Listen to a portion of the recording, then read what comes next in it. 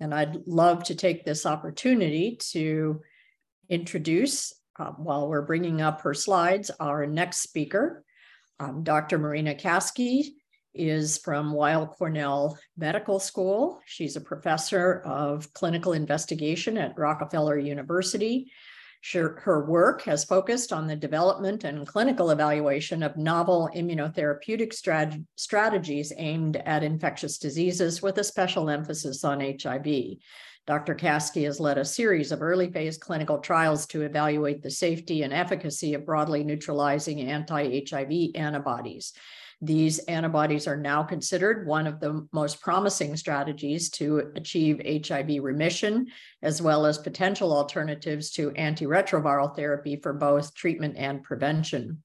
She has recently extended her focus to the novel SARS-CoV-2 coronavirus and is working to discover and characterize broadly neutralizing antibodies that may be effective against COVID-19. She's also an attending physician in infectious diseases at Weill Cornell Medicine and a member of the American Society of Clinical Investigation. She will be talking to us this morning about anti-HIV-1 broadly neutralizing antibodies and their potential clinical applications. Dr. Caskey?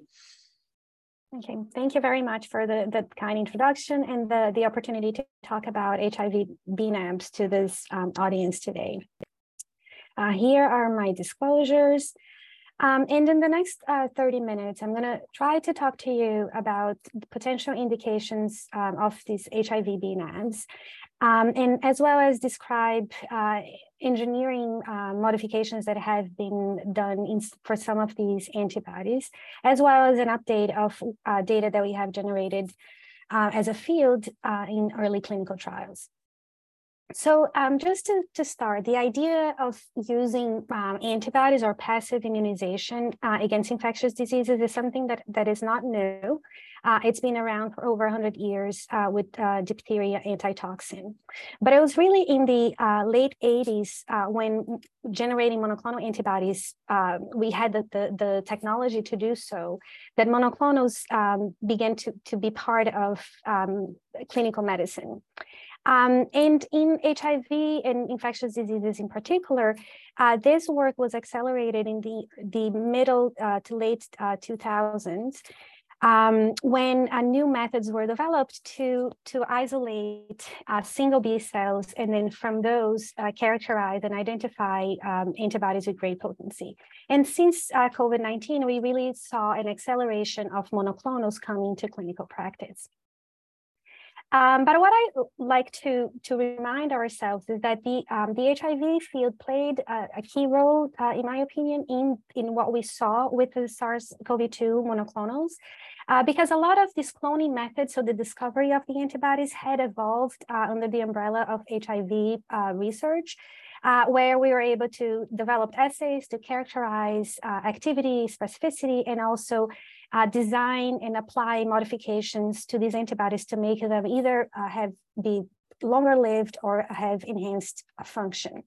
And then we return SARS-CoV-2 application of various antibodies over the last 3 years, generated a lot of safety data of monoclonals against an infectious agent. And then we also learned that there is a way to fast development and also fast deployment of monoclonals as a tool against infectious diseases.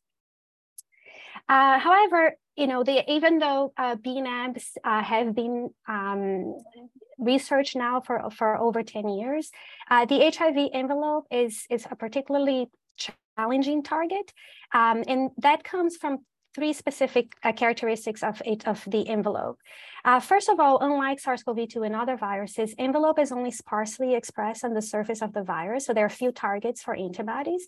And not only that, these are masked by a complex and thick shield of glycans, besides being highly diverse, way more so than SARS-CoV-2 is. However, despite these challenges, during HIV infection, between this interplay of viral evolution and immune response evolution, a subset of individuals living with HIV go on to develop what we call bNAbs, which are antibodies that have activity against different HIV clades. So with these tools in hand, the field has been asking the question, can these bNAbs have a role in HIV infection? So here, what I'm illustrating is the envelope trimer, which is the target to the bNAbs. And the colored areas show the different epitopes that have been described as being susceptible to neutralization. And these various letters and numbers are antibodies that are in clinical evaluation and that target these different areas of the HIV envelope. And in addition to these naturally occurring antibodies, there are antibodies that are bispecific, trispecific, and also being delivered through viral vectors. So what's special about these antibodies? What this figure here is showing is a heat map where viruses of different HIV clades, so here C, B, and clade AE, were tested in vitro to see how sensitive or not they were to different bNAbs here in this column to the left. And the bNAbs are then characterized according to the area of the envelope that they recognize. The redder the color, it means the more sensitive the viruses are. Green or white means that there is no sensitivity. And what I highlighted here is just to illustrate that even though these antibodies, so V2 loop antibodies, are very broad in general. However, against clade B, which is the main clade circulating in the United States, for example, it doesn't have great activity. Same is true for V3 antibodies in viruses that circulate in Thailand. So this serves to illustrate that, like ARVs, it's likely that the use of antibodies will have to be in combination.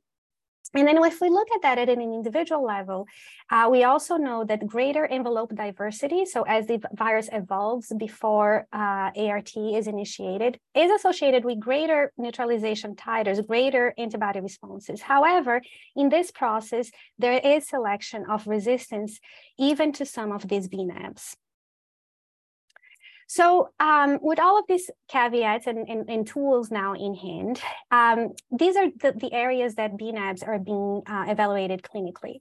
So they are being considered as long-acting alternatives or adjuncts to ARVs for different reasons. One, as a class, antibodies are considered to be safe, and we have experienced this with SARS-CoV-2 antibodies. And I think it's an important point that they don't carry the risk of selecting for ARV resistance, even the long-acting ones that will be followed by a period of long decay and washout. Antibodies have inherently long half-lives, and these can be prolonged even to up to 3 months, which will probably allow administration, very infrequent administration. And in addition to that, this is more on the research further from the clinic side, but they carry the potential to be tools in treatment-free remission. And that is because not only do they bind to envelope, but they also, through their FC domains, they can interact with the rest of the immune system. And then by doing so, they have the potential to target infected cells that carry HIV or improve, modulate existing immune responses. So what have we learned so far from the various clinical studies? So the IMP studies, which I'm sure that most of you are familiar with, were two parallel phase 2b studies of VRC01, which is a CD4 binding site antibody, that were conducted in the Americas and in sub-Saharan Africa.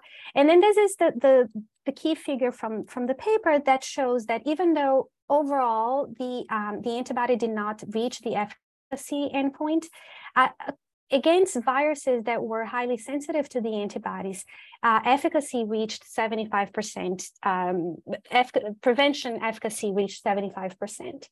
So even though the study as a whole wasn't a success, it did prove the concept that prevention can in fact be achieved by bNAb administration. And it's important to note that this was regardless of gender or region-specific clade, since the studies happen in two different areas of the world. However, it's highly dependent on neutralization sensitivity. And in this case, only 30% of the viruses happen to be sensitive to VRC01 and required higher levels of antibodies than had been anticipated. And then the other pieces that are important and more on the lab side is that we learned that in vitro neutralization assays can be predictive and therefore be important tools to select antibodies for future studies. And then they also identified a biomarker of prevention efficacy. But when we look at these results as a whole, should we look at this as a glass half full or half empty? What are the next steps after IMP results? And the questions are, will combinations of bNAbs provide greater protection? We expect that yes, but the reality is we don't know how many antibodies would be needed and then which ones would be the best combination. We also don't have a great sense of the dose level and frequency of the administration to achieve protection titers when we are thinking about other antibody and antibody combinations. And then a bigger question that lab researchers are trying to address: in the meantime, has resistance started to evolve against these bNAbs on a population level? And then therefore, will we need then to always be in the search for novel, better antibodies? So now if we turn to what we have learned in studies with HIV infection, a series of studies have been done in individuals with that had ongoing viremia who had not been on ART. These studies have tested either a single antibody, a combination of 2 antibodies, or even a combination of 3 antibodies targeting different areas of envelope. And what we've learned across all of these studies is that even though they are bNAbs, they are broad in vitro, there was always across the studies a subset of individuals that had baseline resistance to the antibodies, which is probably not great surprise, since these antibodies were isolated from people with HIV and co-evolved with the virus. However, despite resistance, in individuals that had sensitivity to the antibodies, we did see direct antiviral activity where there was reduction in viremia. However, that was followed by rebound with selection of resistance. And that was the case even when 3 antibodies were given. Although it was also important to note that resistance to the CD4 binding site antibodies is not readily selected as for some of the other targets. These antibodies have been modified, as I mentioned earlier, in their FC domain by 2 simple mutations that modify how they recirculate when they are uptaken by a cell. And that leads to increased half-life. And here, for an example, with 1074, if you look at this is the serum level curve over time after a single infusion, where the lighter blue with the open squares illustrate the decay of the antibody that is not modified, in contrast to the antibodies that carry these LS modifications. These modifications now have been introduced to the various HIV bNAbs that are in clinical testing. And across the board, we have seen that they in fact increase half-life by about 3-fold. And this will hopefully allow for administration of the antibodies intravenously, even only twice a year. Other modifications that have been done to the antibodies are create antibody-like molecules that are able to recognize different epitopes on envelope. And then here are 2 that have been in clinical testing, for which we have preliminary results. This is a bispecific molecule that binds to CD4 itself and to the bottom of the envelope trimer. And then there's one binds to 3 areas of envelope. And the 2 studies have shown today that they have a good safety profile, even though they're not quite naturally occurring antibodies. They have demonstrated good pharmacokinetics. And with the bispecific antibody, they have shown and shared at CROI earlier this year that the antibody did lead to decline in viral load. So far, these molecules have looked promising. And then lastly, in terms of antibody modifications, it's the idea of delivering these antibodies not as protein, but as viral vectors, with the idea that you would introduce the sequence for a given bNAb in an adeno-associated virus as a vector that would then infect muscle cells and then induce the long-term production of antibodies that would then be in circulation and then could be protective of HIV. So this is an important study that was carried by the VRC at NIH, and then it proves the concept that this type of tool could become successful in inducing HIV bNAbs. Here it's showing the concentration of antibody of protein that has been produced after the delivery of the viral vector in healthy volunteers. And then it shows that serum levels were maintained over a sustained period of time here, over a year. And even though these levels were relatively low compared to what we can transfer as protein, it is a success compared to studies that have happened earlier. And the idea these vectors could be optimized to bring these levels to even higher. So, and how about, so I showed that when these antibodies were given during ongoing viremia, they led to a period of declining viremia that was followed by rebound, even when 3 antibodies were given. So in parallel to that, we asked the question, well, how about if we use antibodies in individuals that had achieved suppression with ART, and now what we ask from the antibodies is to maintain suppression. So as all of you know, in the majority of individuals that have been treated with ART, they would experience viral rebound, the majority of them, within 2 to 3 weeks after ART is discontinued, which is illustrated in this graph here. So we've done, we and others have done studies where we enrolled individuals that had been virologically suppressed on ART, and then they received 1, 3, or even 7 infusions of one or a combination of antibodies over time, and then discontinued ART, and we monitored to see if we could maintain suppression. And in this first study, what we show here in this Kaplan-Meier curve is with a single antibody, we are able to maintain suppression for an average time of about 8 weeks in comparison to just discontinued ART, which is the black line.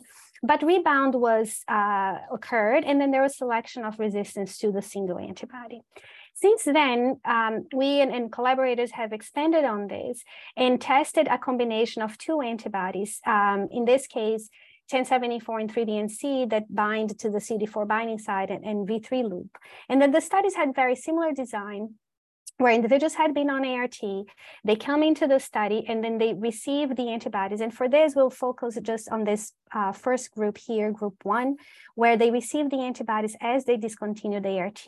And then the study that was done by the intramural group by Mike Sneller and Tae-Wook Chun at NIH, they followed the same design, with the difference being that in their study, the participants had initiated ART during primary infection. And what we find in these 2 Kaplan-Meier curves is that we were able to maintain suppression for a longer period of time here in the green curve in comparison to the blue curve, which was a shorter study that we had done earlier, as long as the participants had sensitive viruses to begin with, and the antibodies were maintained, the dosing of the antibodies was maintained. Not everyone was successful in maintaining suppression because there was a level of baseline resistance in both of these studies. So, baseline resistance to the antibodies is something that I keep going back and referring to. And it is one of the main challenge, in my opinion, of this strategy overall. So an alternative way to think about this is, what about if these antibodies are then combined with long-acting ARVs that are in development? Could we then achieve enough breadth to be successful in maintaining suppression? And there are 2 ongoing studies that are testing this concept. These are switch studies, where in one, the participants are transitioning from their ART regimen to receiving a combination of lenacapavir in combination with these 2 antibodies. And in another one that is being conducted by the ACTG, they receive long-acting cabotegravir with VRC07. And we expect that we will learn about these studies probably early next year. So just to summarize this part, what have we learned so far is that a combination of antibodies can maintain virus suppression. However, reservoir diversity is a challenge because we have seen resistance.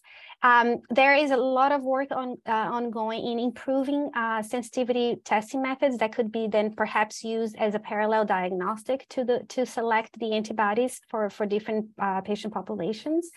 However, the antibodies do carry advantages. They're favorable safety profile. They do not carry the risk of selecting for ARV resistance as they decay, and they have very long half-lives. They could perhaps be good pairing for long-acting ARVs in development. Looking forward, we are expecting results from these studies that combine long-acting ARVs with long-acting bNAbs. There are other bNAb combinations that are being tested, including other 3 bNAb combinations, the bi and tri-specific molecules that I talked to. And of course, there's always ongoing discovery for newer bNAbs. So the last part is about, the third area where antibodies could be used perhaps is in treatment-free remission. And here the idea is the fact that antibodies differ from ARVs in that they carry Fc effector functions. And what that means is that through the bottom of the antibody, the Fc domain, they can bind to envelope that is expressed on the surface of infected cells. And by doing so, engage with other arms of the immune system to mediate clearance or killing of these cells. By forming immune complexes with circulating envelope, for example, they can enhance antigen presentation, and then doing that enhance immune responses against HIV. So they have potentially these the reservoir targeting and immune enhancement properties. What do we know in terms of these potential effects from clinical studies so far? Can they really affect the reservoir or host immune responses? And we have some indication that this may be happening to some degree. In the study that I showed to you with the two antibodies over a period of 6 months, we measured the reservoir, so the pool of cells containing intact HIV proviruses. And here, these two graphs are showing the change in number of proviruses before the bNAb treatment and then 6 months later in comparison to a parallel cohort that was just maintained on ART. And then there was a statistically significant change in the number of proviruses, although this was relatively small and did not lead to eventual control because we saw a viral rebound. But it's a proof of concept if we are able to replicate in repeat studies that the antibodies may in fact be interfering in the reservoir in a way that ARVs cannot do. And similarly, in another study, we looked at effects on T-cell immune responses, and here we are looking at CD8 T-cell responses against HIV GAG or CD4 responses. And what you see overall is that there's a period after antibody administration where you see an increase in the number of CD4 and CD8 T cells. Again, different from what we had seen in ART treatment only, but not sufficient yet to lead to long-term control. So then comes the question comes, so maybe antibodies alone will not be able to mediate control. And then this is possibly true. And that's why there is an interest in potentially combining antibodies with all these other interventions like vaccines, even CAR T cells, immunomodulatory agents, to create the combination immunotherapies with the goal of limiting the size of the reservoir if these strategies are administered at ART start, or after a period, or they administered during ART suppression, or after ART is discontinued to reduce or control the reservoir. And ultimately, what we would like to see is that after ART is discontinued, rather than having this fast and high viral rebound that we would expect normally, we would either maintain entire control or have a period of some viral rebound that would then be subsequently controlled because we affected the reservoir or modulated immune responses sufficiently. But there are many things that we still don't know. There's promising results from non-human primate studies, but the clinical trials of cure strategies are in their very early days.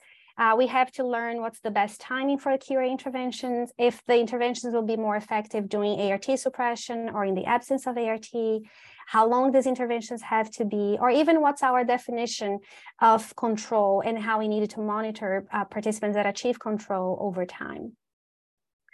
I think this is towards the end of my presentation. This is a study that was completed by a group of investigators in Denmark, where they enrolled individuals that had been on ART suppressing viremia, and take it back. These were ART naive individuals, and they were enrolled in one of 4 groups in this study, where they either just started ART, or they received ART and antibody together, or they received ART with romidepsin, which is a drug that has been shown to be able to reverse HIV latency, or they received the combination of antibody plus romidepsin. And after this period of intervention, 1 year later, they discontinued ART and they are monitored for viral rebound. And then again, here we see indications that the antibody antibody now in the context of ART initiation led to modifications of CD8 T cell responses, where in the group that had sensitive viruses to the antibody, unlike the ART-only group, we saw that CD8 T cell responses against HIV were maintained at a higher level even after a year of treatment and right prior to ART discontinuation. And finally, when they discontinued ART, this is showing viral load curves over time after ART was discontinued. In red, it's showing the individuals that had resistance to the antibodies. So they rebound as we would have expected, rapid peak viremia and then rapid rebound. And this is in contrast to the blue curves, where even though the virus did rebound, it was delayed, and then the kinetics of rebound were also different, suggesting that even though this was not entirely successful, because this wouldn't be clinically sufficient, but perhaps the modification in immune responses that happened given the early intervention led to this modification of viral rebound kinetics. So there are many studies that are in development, and we don't need to go through all of this, but this is just to illustrate that there are studies looking at antibodies alone or in combination with other drugs at ART initiation or during ART suppression with different immunomodulatory drugs and being led by different groups. Lastly, there is an interest in bNAbs also from the pediatric field. Several studies have been completed that have shown safety and also started to establish the pharmacokinetics of different antibodies in pediatric populations. There's also a study that was done in kids that had started ART very early after birth, and they were switched over to a combination of antibodies, and then it showed that the antibodies could maintain suppression in about half of these children. So there is an interest in intervening during this period of time since immune responses are still evolving. And these early studies really provide a framework to build upon these types of studies across the age spectrum. So with that, we have promising results in non-human primate studies. In clinical studies, we have early data that suggests that antibodies may in fact impact the viral reservoir and immune responses. It is possible that interventions at ART initiation may have a greater impact in the course of HIV infection. And as I showed, there are new molecules, new combinations that are in development and that are in clinical testing now. So I expect that in the next 2 years or so, we're going to be seeing the results from all of those studies that I just showed very quickly here. And with that, I would just like to thank my many collaborators and funders. I work also here at the Rockefeller University with Michelle Nussensweig's group, and we have had the pleasure to collaborate with many investigators across the globe. Thank you very much.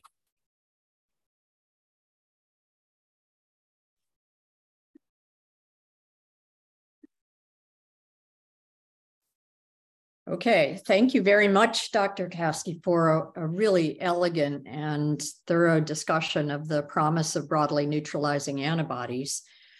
There are a number of questions in the audience, and I think we'll move right to those. And maybe I'll start us off with just a little bit more background. Some of our audience may have been a bit confused by some of the terminology and wondered if you could explain in a little bit more detail what's meant by bispecific and trispecific broadly neutralizing antibodies. Right. So bispecific and trispecific means if you remember when I showed, let me just pull up the slides. Let me see if I can do it like this. Oh.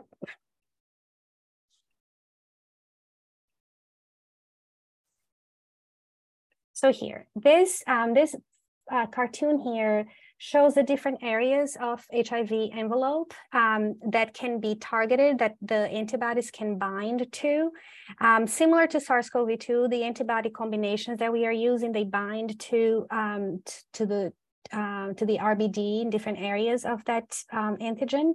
So bispecific means that the antibody, so the open Y part of the antibody is able to recognize two areas of the envelope. It doesn't mean that it's going to be on the same envelope. It may be that you have a virus particle, and then the antibody, one side of the antibody is able to recognize, for example, this orange area of envelope, and then it binds to the virus that way, and then it binds to the top part of the antibody of the virus with the other arm of the antibody. So that would be bispecific. Trispecific is the same thing, just that there is a possibility that that antibody-like molecule can recognize three different areas of the envelope.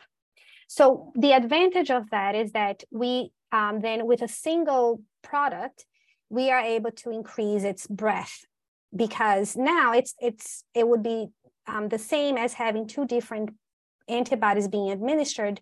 Rather, you have just a single antibody that has the potential to recognize the virus from two different angles. Great, thank you. I think that was very clear.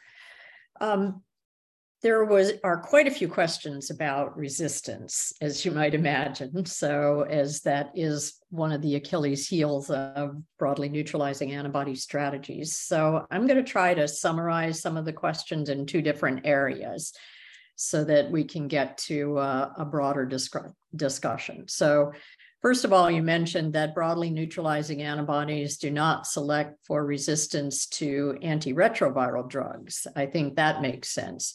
But do they select for resistance to themselves? For example, if you're using a broadly neutralizing antibody, you showed data that pretty clearly suggests that they select resistance to themselves. Is that correct? Yes. So in terms of the resistance to the ARVs, that is true with the ARVs that we have currently. It may be that if ARVs that are going to go in clinical practice, if they are targeting the envelope and it's in a similar fashion, it may be that at one point there could be this problem. But currently that doesn't exist, which is great because we are not limiting options for patients by administering the antibodies. There is a selection of resistance to the antibodies, so that is true. What we have seen is that most of the resistance that is being selected is resistance that has already been archived.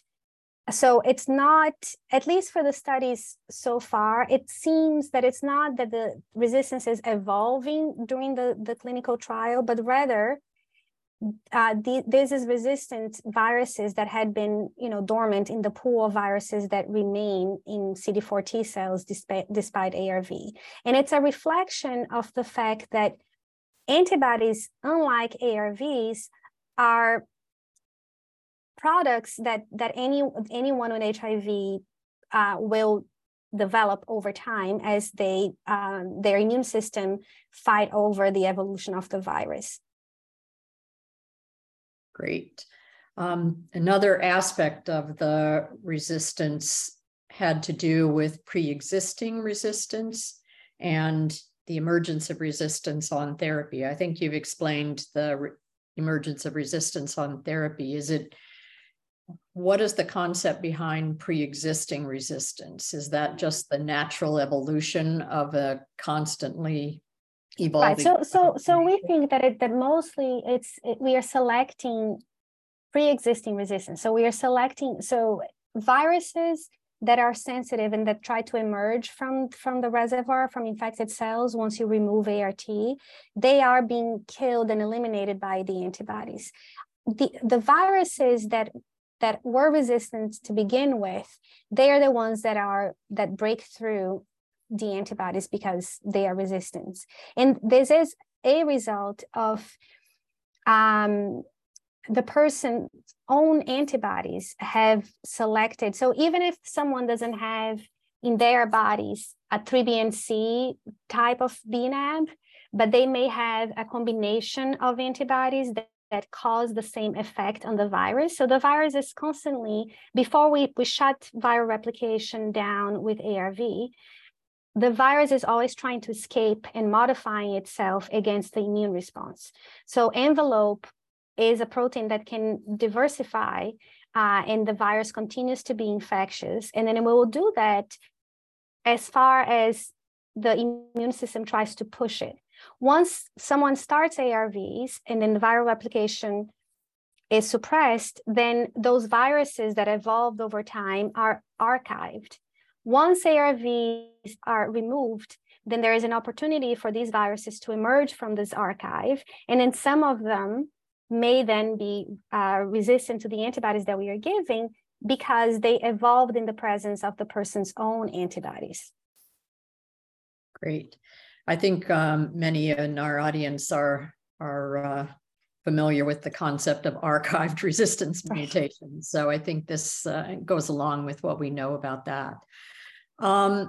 So let me move on to a different topic. One, I think most of the studies that you discussed are broadly neutralizing antibodies that are administered by infusion. Are there any other routes of administration that are being tested with broadly neutralizing antibodies? Yeah, so subcutaneous administration is being tested, particularly now that we have data with these LS long-acting antibodies. So it seems possible that we would be able to administer subcutaneously high enough doses to maintain antibody levels that are sufficient to prevent or maintain suppression if we were to administer, for example, every 3 months or so. So the two routes that are being pursued right now are intravenous or subcutaneous. Great, thank you. So there's another question about the significance of defective proviral DNA. Can you explain that concept a little bit? That's an interesting question. So defective viruses in this archive of the reservoir, the majority of what's archived are viruses that are defective. What that means is that those viruses are not going to be able to induce viremia again. So if you have a reservoir that is only of defective viruses, you can discontinue ART and you're not going to have a viral load rebound. However, some of these defective viruses, even though they may not lead to a production of a full virion that can go on and infect a new cell, they may still produce some viral proteins. And then by doing so, it may still trigger the immune system to respond to it. So these viruses may be active as far as the immune system goes in inducing activity of the immune system. So it may be that and this is not really known, if the chronic inflammation that characterizes HIV, if the defective viruses are important in continuing that process. So, when we are talking about suppress or remission or long-term treatment-free suppression of HIV, the focus is entirely, quite frankly, on maintaining virus suppression. But we don't know if the defectives, that we need to address the defectives also, depending on what this defective pool is and how immunologically triggering this pool of defective viruses are. But so it is an interesting question that we don't really know how to deal with yet. Great, thank you for that. Another question is about other safety concerns, not just immediate concerns after the infusion, but things like autoimmunity, cytokine release, antibody-dependent enhancement, or immune complex formation that may affect viral clearance or viral suppression. Right, so antibody enhancement, which is something that is of concern, for example, with dengue, it's not, it hasn't been described with HIV, at least in vivo studies.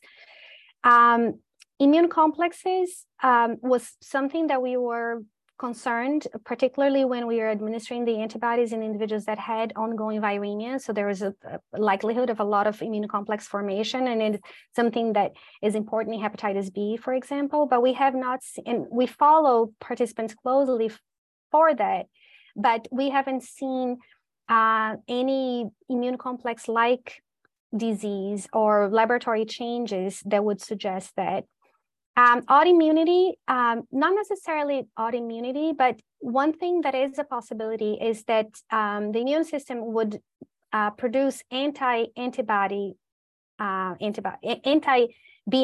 antibody responses, which is something that is real and happens with antibodies for rheumatologic diseases, for example. And what we have seen, we and the other groups working with bNAbs so far, is that some individuals do build an anti-bNAb antibody response, but for the most part, these have been transient and they have not been associated with either clinical adverse events, laboratory changes, or with changes in the pharmacokinetics of the antibodies. Because one thing that is important about the majority of these antibodies is that they are human antibodies. So the likelihood of these types of immunologic type responses is lower. But that's one of the things that is of concern, for example, when we are thinking about bispecific and trispecific or vector delivery of antibodies, because then we are getting further away from a human protein. And it's been one of the challenges with vector delivery of antibodies, because they are known to induce these antibody responses that then lead to clearance of the antibody of interest very quickly. So with the passive immunization of human bNAbs, it hasn't been a problem. With viral vectors, it has been a problem. With the engineered antibodies so far, it doesn't seem to be a problem, but the studies are still early. Great, thank you. There's a number of questions. I think you sort of answered this already with the suggestion that this might be possible, but thus far, have there been any known interactions with antivirals that bind other aspects of the HIV envelope, like CCR5 antagonists? Right. So when we started, we were asked by the FDA specifically to look at entry inhibitors and CCR5 antagonists, and we did, at least in vitro, we did not find any interaction in either direction, that resistance to our bNAb would interfere with the activity of the other drugs or vice versa. So it doesn't seem to be a problem. Great. Thank you. And we're getting down to the wire here, so I'm just going to finish with one additional question. Should be quick to answer, and any additional questions you all have, we will be following up after the conference to get those answered for you in writing. So the question I'm going to ask is, are bNAbs being studied for post-exposure prevention of HIV? So this is one area that it has potential. I'm not aware of any study that is looking at that is testing this clinical scenario specifically, but it is in the umbrella of possibilities for the bNAbs for sure. Great. Well, thank you very much. I'll just finish by summarizing a couple of different other questions or comment on a couple of the questions. Several members of the audience asked about referring patients to clinical trials of bNAb therapies. And you had one big summary slide about different studies that are underway, both for cure, potentially for cure or alteration of the reservoir, as well as other studies for therapies. And I'll just refer the audience to your syllabus to look at that slide, and then you will likely be able to find many of these on clinicaltrials.gov website if you want to know. And anyone, feel free to email me. I'm happy to direct you depending on where you are. Thank you. All right, I'm going to turn the program back over to Dr. Volberding, who's going to introduce our next speaker, and thank Dr. Caskey for a wonderful presentation.